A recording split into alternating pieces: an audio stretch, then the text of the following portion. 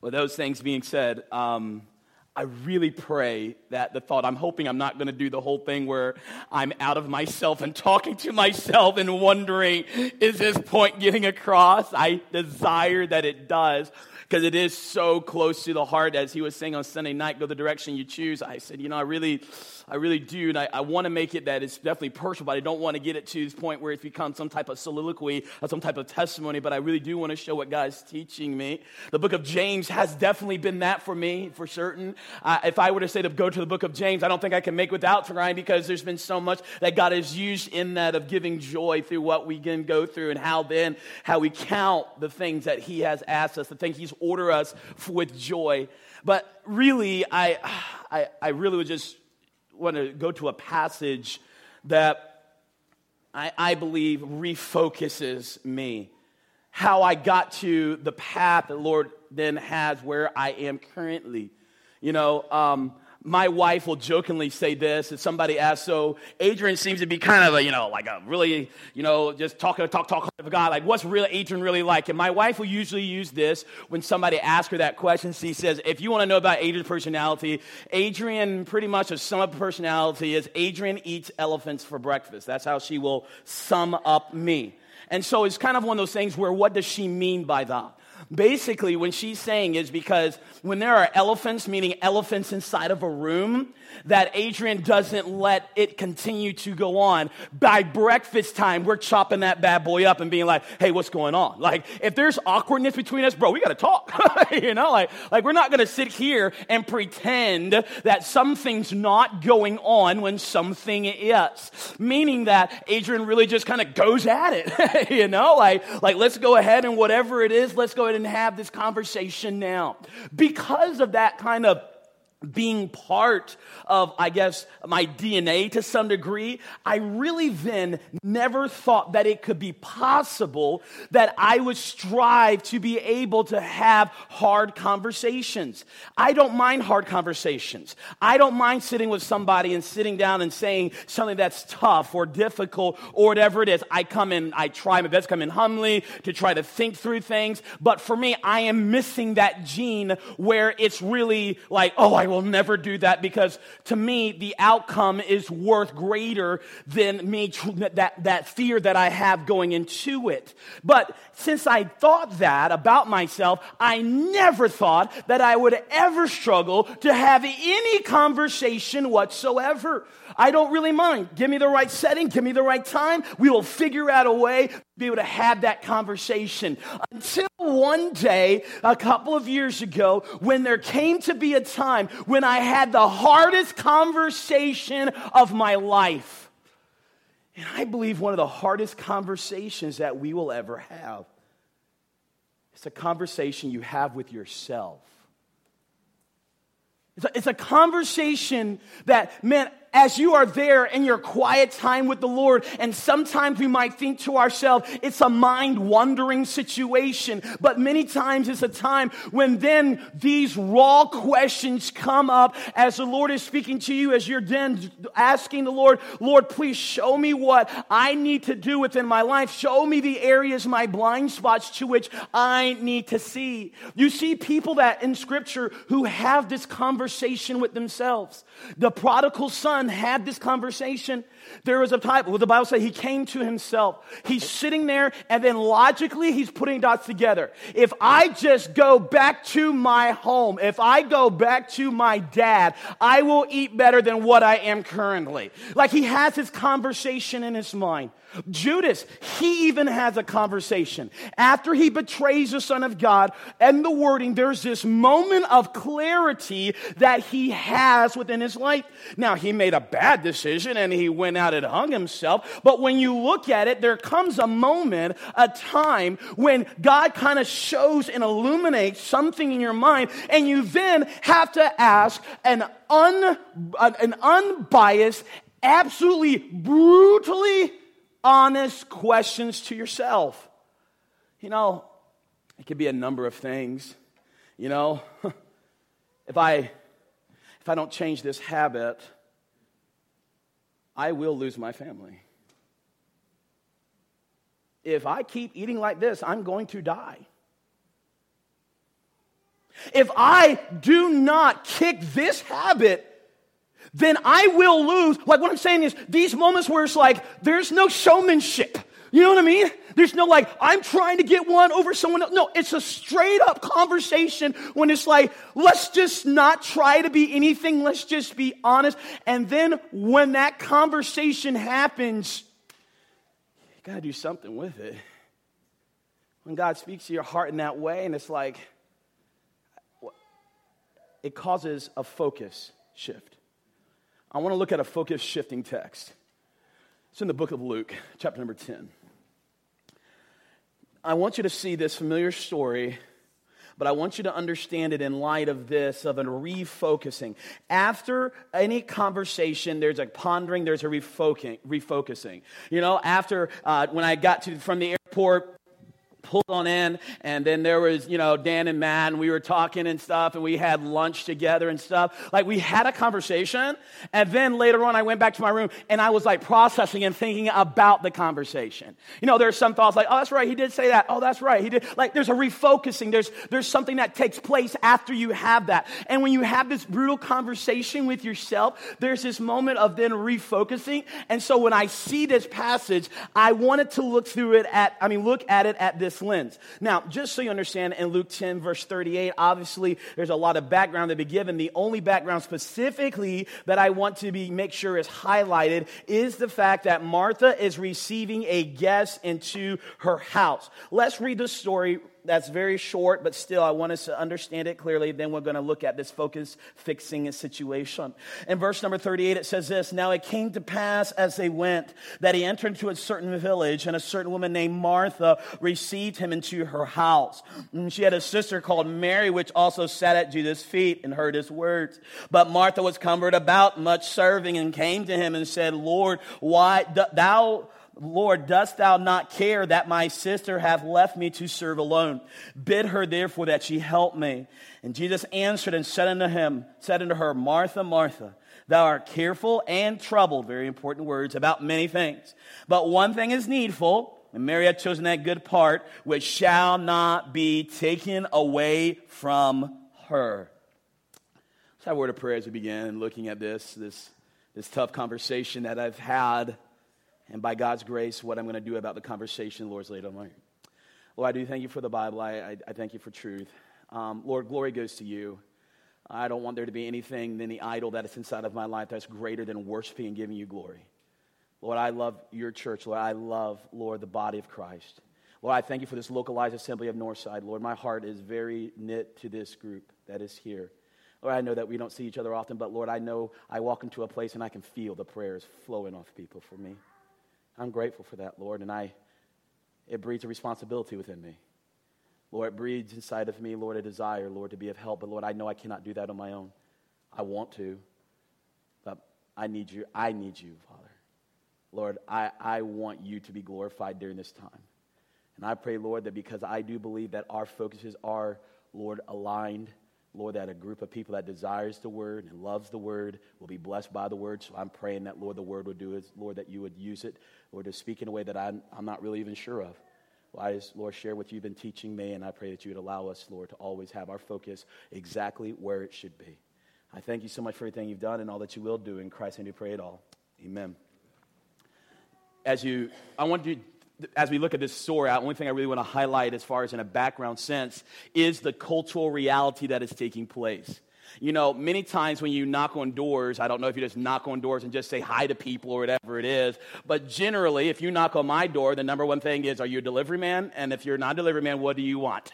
You know, it's not very common in our time. We look through a little ring doorbell and wonder, why are they standing there at our door? In this case, obviously, inside of Bible times, having a guest was a huge deal. I mean, like time would stop. Abraham, remember, there's two guests came and immediately go out and they kill this this calf, and kill this calf, and they get everything prepared for this guest. And I want you to understand that when Martha then sees Jesus coming, obviously, whether a surprise or whatever, she's preparing the house. Now, understand that it is a huge responsibility as a person who takes care of a home, how the guest is treated. It is all about the guest. This is a terrible, terrible illustration of it, but it does show forth at least the power behind it. Many of you know the story of Lot, and that he was in his house. And then remember, those men came to his house, and they wanted the guest that Lot had. Remember that he offered his daughters instead of the guest. Keeping in mind, the cultural reality is, if as a man, if I come to your house and something happens, shame would be upon you. The fact that I came to your house and was not safe, oh man, your family name would be ruined. And he was willing to sacrifice his own family for his guest. What I'm just making a point of, so you see, is having a guest come to your home was a very, very big deal. And obviously the guest is Jesus that is coming where Martha is. Obviously she's getting everything prepared, and it says this: she had a sister called Mary, which also sat at Jesus' feet and heard his word. So, and as we methodically go through, we see that there's a very concerned Martha, and then there's a Mary who is here sitting at Jesus' feet and hearing what he says. But then in verse 40, we see three things that show that focuses are not where they should be. It says, Martha was cumbered about much serving. And then as you find that there's two other things, but we're just going to stop there with Martha was cumbered. The idea of cumbered is that she was distracted. The idea of distracted is that which is secondary has now become primary. Because of my travel, I usually eat in the car a lot, right? Because I go through a drive-through, keep on down the road so we can continue to make time. There are some meals that are naturally bent that it's easy to eat them while driving, and there are some that are not really built for eating and driving. Now, whether or not you think a person should eat or drive, I don't really care, but the fact of the matter is, here is what takes place. I don't mind if you eat and drive as long as driving is primary and not feeding yourself becomes primary. You see what I'm saying? It's like, can it be done to take a bite of a burger and drive down the road? Why, absolutely. The only problem is if you're trying to do a Chipotle bowl of rice and you're trying to get it inside your mouth, what happens? What you're trying to do, the eating, is becoming primary when your primary should be driving, right? The idea is that of distracted. The idea of you can never allow, you are cumbered, you are distracted. There is something that is not saying it's bad or wrong, but it's something that is now taking the place of something that is supposed to be primary inside of my life. So she was cumbered in this idea and then distracted. But also, not only is she distracted, another sign that the focus is off is this. She is seriously, really, I'm going to use the word emotional, but let me explain what I mean, okay? And says this, but Martha's cumbered about much serving and came to him and said, Lord, dost thou not care that my sister hath left me to serve alone? Now, here's why I'm going to use emotional. There's a lot of ways this could have been handled, bro. It's a lot of ways, right? So here she is, serving. Cumbered, she's distracted because that which is primary has already become secondary, right? That was just secondary as being, yeah, I said it right. I'm confusing my own self, okay? As she's doing what she's doing, here she comes, and then she walks to where Jesus and Mary are talking. And as they're talking, I can think of 100 ways how this could have gone down. She could have said, hey, Mary, hey, just a second. Hey, sorry, Jesus, just for a second. Just give me a second. Hey, Mary, I got a couple of things. You mind helping me out over here? But what does she do? She throws the blame and shade on Jesus, man. She looks at Jesus and says, hold up, look. And she looks at Jesus and says, do you not care? Hold up. We're going to look at the God-man of the universe who came in an incarnate form to be able to die for the sins of mankind. Oh, you don't care. You don't care that my sister had, come on, pump the brakes, Martha. Okay, I really studied this because obviously there's no emojis in the Bible, even though sometimes I wish there were. Because it would clear up a lot of things of what's a joke, what's not a joke. Was Elijah being serious? There's many times, but I have read this passage out loud over and over and over and over again. And it's just kind of like, Lord, dost thou not care that my sister hath left me to serve alone? Lord, dost thou not care that my sister hath left me to serve alone? Lord, dost thou not care? There's no way to say it. The girl's ticked off. You know what I mean? There's no way to look at it. She is obviously at that point, right? Now, it says she's preparing. So then I began to think about it, okay? As she's preparing, most likely she's preparing a meal. We don't know that, but we do find in Scripture that that's pretty much the first thing you get going. As soon as you have a guest, let's get the food going. Then, after I met my wife, Tabitha, and she would vouch for this, so just don't think I'm picking on her, I did not know until marriage counseling, like we were doing the marriage counseling, premarital counseling, and as we were with it, I got introduced to something that I did not know my wife had. Well, at the time, my fiance had. My wife, there's Tabitha, and there's Tabitha. And when you meet Tabitha, when she's hungry, oh my, I actually got her a shirt. It says hangry on it. It's a joke between us, but it's real. It's really real. Things get a little dicey. I keep a granola bar in the back pocket, We go on long trips because you just never, ever know, right? And so what you find is most likely she's preparing a meal, so most likely she's hungry and busy and stressed and secondary. It's become primary. So she's in this position as she's coming to Jesus. Now she then snaps at Jesus, which I don't know. Not only I have learned, and this is, especially this is, is not only does the devil tempt us, but the devil tempts us when we are the most susceptible to temptation too. It's his timing is impeccable.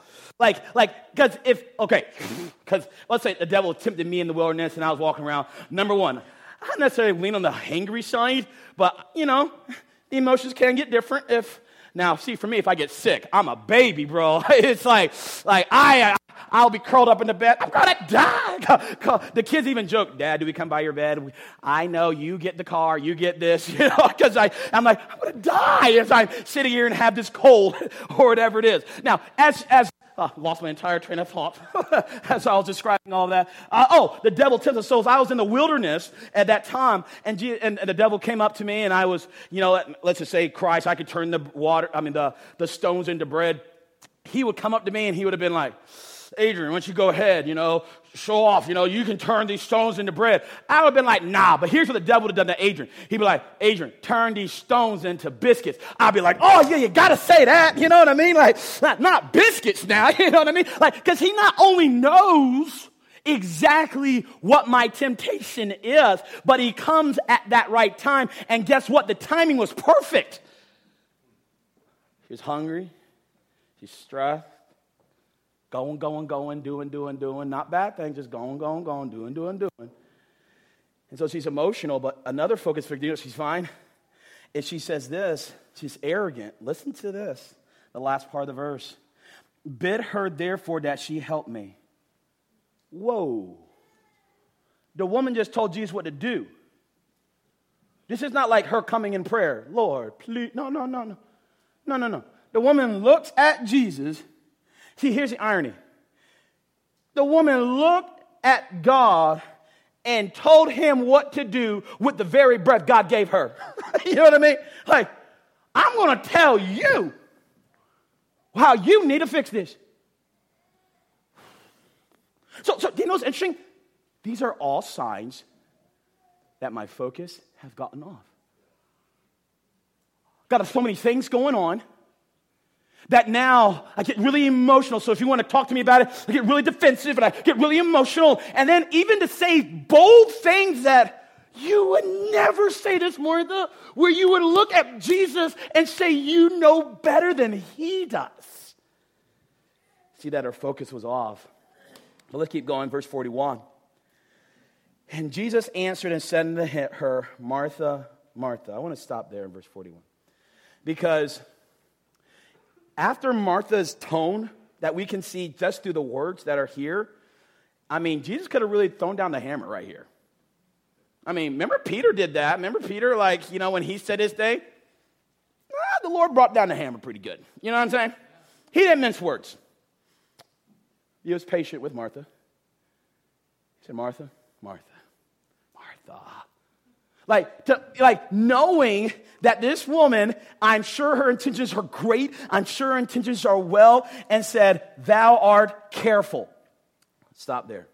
Thou art careful. Okay, that word is the same word. Careful is the same word of thoughts. It's obviously translated careful because even in Philippians 4, it can't be careful for nothing. So the idea is about thoughts. Take no thought for tomorrow. Because many times we have this idea I'm taking thoughts of what's coming up, what's coming down the path. How am I going to fix? How am I going to change? What's the future going to look like? And what she's telling Martha is, Martha, you have so many thoughts. Be careful. You're taking thought from this, thought from here, thought from there. What's going to happen? Are we going to have food? Are we going to have napkins? Are we going to have this? You have so many thoughts and thoughts and thoughts that you're trying to handle right now. So he's looking, be careful. So be careful, not be careful, but she's telling her, thou art careful. You have so many thoughts. And then also, you're not only careful with all your thoughts, have all of these thoughts, but also she's troubled. It's the idea of disturbed. Now, doesn't mean disturbed, mentally disturbed. She's been disturbed. Oh, this is key to this entire passage. Obviously y'all know my daughters, Jasmine and Janae. Jasmine's going to be 13, Lord willing, January 31st. And Janae is 8, and 7, sorry. And when I knew that my girls were very different. We've always lived in a 40-foot trailer or whatever kind of thing, so we've always been together, and my youngest daughter loves it. Her prayer when we got ready to move to Virginia, I pray there's 2 bedrooms because I want to share a room with my sister. The other sister, I pray there's 3 bedrooms. So I don't have to share a room with my sister. This was earth-shattering, the fact that they would have their own room. Because like I said, we were literally all together all the time, which I love, many times I miss, right? And that means as we were all together in one spot, I remember Jasmine, we did find a house that had 3 bedrooms that we were renting. Jasmine was ecstatic. She goes in there, she does artwork, she does all of her little thing, and she's a very neat, I didn't realize that she was that much of a neat freak like her dad, but she is a super, super big neat freak. And so she has everything on the wall. Janae's room, no comment, but I was telling over lunch, the noise I hear the most in our house is Jasmine, can you hear me?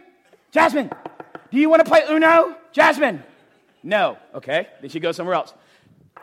Dad, do you want to play Guess Who? Janae does not like to be alone. So Jasmine then did something for her room, which we allowed her, even though now I come to have regrets. I had a picture. Do you have that picture that's there? So Jasmine put on her room, this is her door over here, and here's a highlighted portion of right up close. We let her, she said, Dad, can I put this on? I'm not going to use it all the time, but Dad, she's always coming in my room. Because she likes to make little clay earrings. That's her thing. She got some little thing for Christmas where she takes the clay and, does whatever it is with it. And I said, okay, when you're working on your stuff that's very sensitive, you can put that sign that is out. Is that do not disturb. Now, obviously, we know what disturb means, but I want to give you a definition because I want you to understand how this is then going to include what Martha's talking about. What Jasmine is saying is, what I am doing in here is more of a priority that is out there. You see what I'm saying? What I'm doing in here is more of a priority than out there. So he's saying, Martha, here's what you're doing. You're taking all of these thoughts. And as you're taking all of these thoughts, we will come down into verse and just kind of see it, but we'll highlight it really quickly here, is wait a second. The one thing that is needful is a disturbance to you. The one thing I'm asking, you have literally gone to your heart and says, do not disturb, because all of my thoughts, all that I'm doing is greater than what you have asked of me. let's get to the passage, getting ahead of myself. But obviously, it continues in verse number 42. But one thing is needful. He corrects her thoughts. He corrects her focus. And she says to this, and Jesus answered, but one thing is needful, and Mary hath chosen that good part. So he takes it, and many times, I understand we do this thing of like, let's not compare ourselves, whatever it is, but Jesus made the comparison, and he then made it very clear. What Mary's doing, what Martha's doing. What Mary is doing is what I asked. And it was pretty clear. And it says this, hold up, but one thing is needful. And Mary had chosen that good part. And what did Jesus say? Which shall not be taken away from her. Like, no, you ain't taking her away from this. No, you ain't going, no. You might be having all your thoughts, but your thoughts are secondary to the primary, and you're not going to take Mary away from what the thing that is needful. You're not going to get yourself a little posse of people who you feel are doing really, really good things because they're your thoughts, because I am arrogant enough that my plan is better than God's plan, and so therefore I'm going to get this posse together because that's what my mind has conceived, that then I'm going to do things that I believe that are secondary, and then neglect the primary that God has asked of me.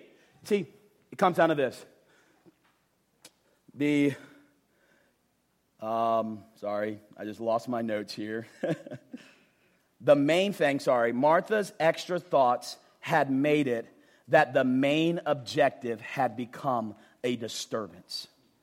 Martha's extra thoughts made it that the main objective had become a disturbance. Now, that's the passage. Then I'll just tell you how it meant to me, and then we'll call it a day. So this is the refocusing. So you have a conversation with yourself. And I'll tell you the conversation, and I'll be transparent. I'll tell you the conversation that was, I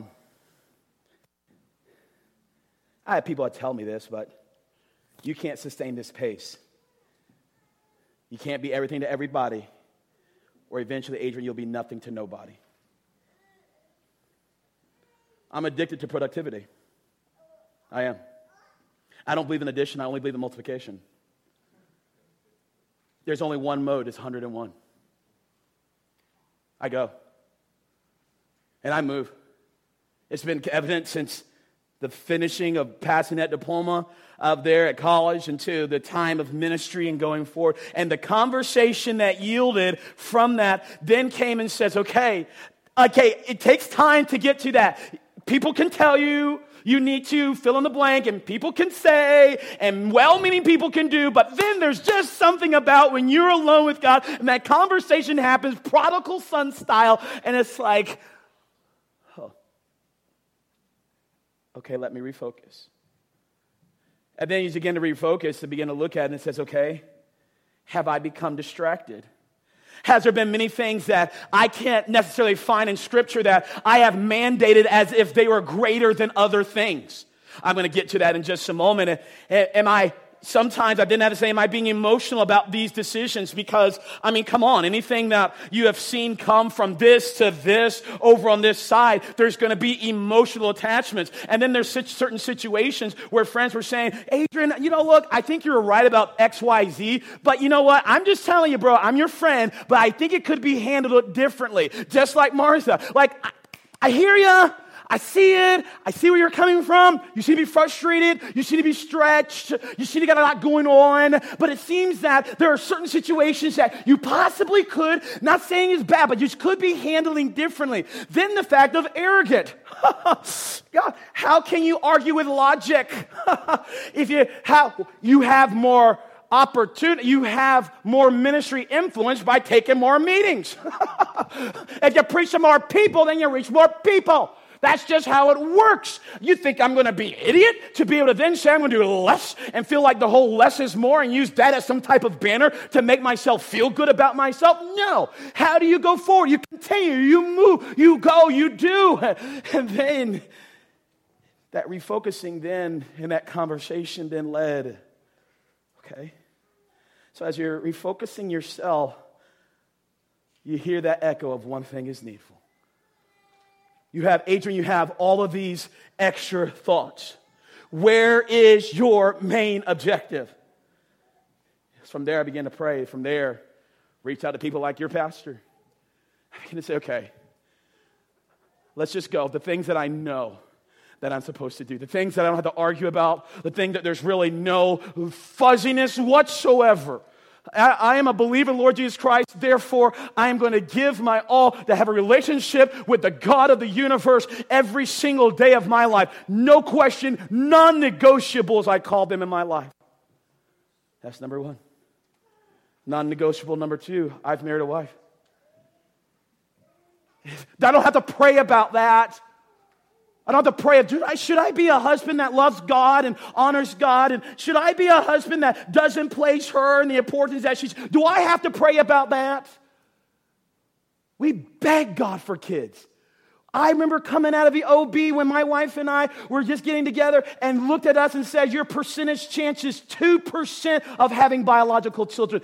We beg God for both of our kids. And as both of our kids, every kid's a miracle, but especially our two. And as we look at our two kids, and then I know I don't have to pray about those things.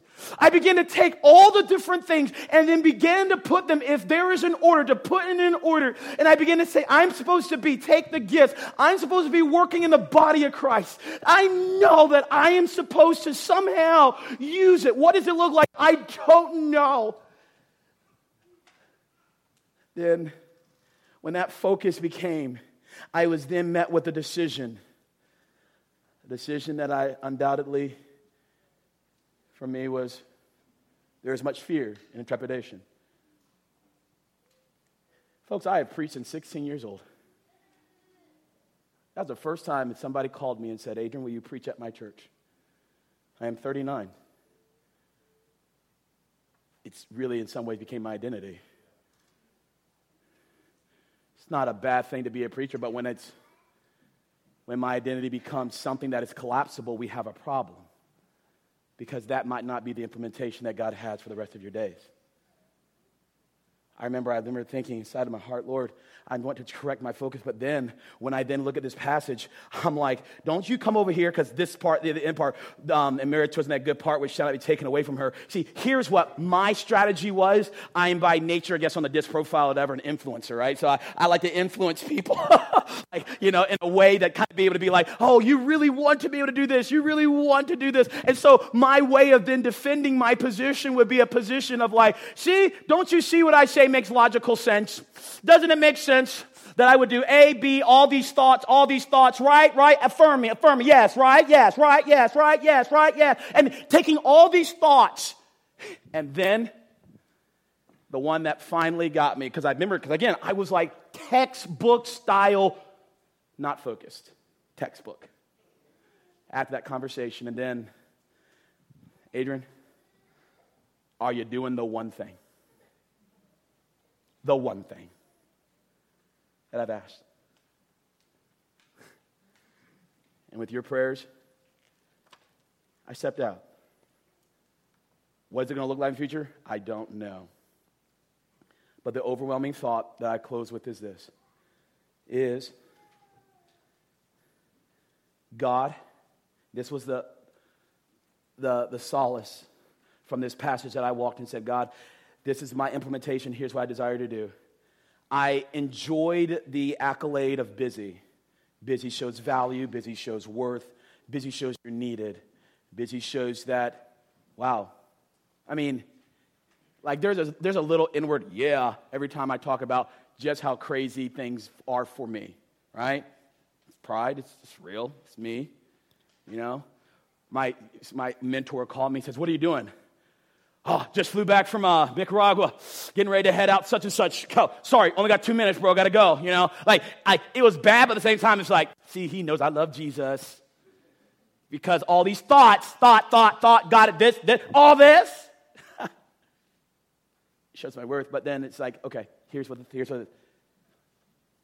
God has given me enough time to do everything he wants me to do. I am beating my head on a wall. It might be that I'm doing extra thoughts that God did not ask me to do. No one said Martha was doing bad things. It's just, for me, Lord's taking me on a journey to figure out what that one thing looks like, because he truly has given me enough time to do everything he wants me to do. I hope whatever it looks like, whatever season, or however the implementation of this passage is inside of your life, I give a testimony unashamedly because I know this church and I appreciate the love and the prayers that have been given to me that can actually be felt by our family to share with you God's direction, but also as God's help, because there are times that, my friend, you might need to go ahead and have the toughest conversation you've ever had. And that's not with your boss to ask him for a raise. It is not to be able to talk about something that needs a change within your marriage. It's the conversation you'll have with yourself. And then what will we do? Let's pray together. Lord, this has been a refocusing passage for me. I know I'm sufficient, Lord, to be able to share your word, but Lord, I desire that in some way, shape, or form, Lord, that we would just use this. Lord, I don't want to miss out on the thing you want me to do. I don't want to miss out, Lord, to do so many thoughts, have that thought, this thought, and do all these thoughts, and do all these things, and then miss out on the very ones, Lord, you have ordained of God for me to do. I thank you, Lord, in this journey for the counsel and the prayers of friends and those who love our family.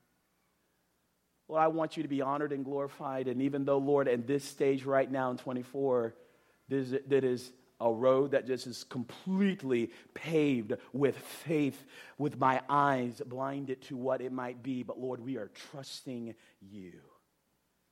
I pray, Lord, for those in this place who are hit every target, textbook, not focused like Martha. Things that are secondary become primary, and emotional and arrogant, and Lord, so many of these things that come to play in this. I pray that you would allow, Lord, there be a tenderness and a willingness for your Holy Spirit to be Martha, Martha, Adrian, Adrian, that I won't miss out on the thing that is needful. Continue to use your word in this place. May it continue to thrive in a way that only you can make it thrive. For in Christ and His certainty we pray it all. Amen. Pastor Dan, you can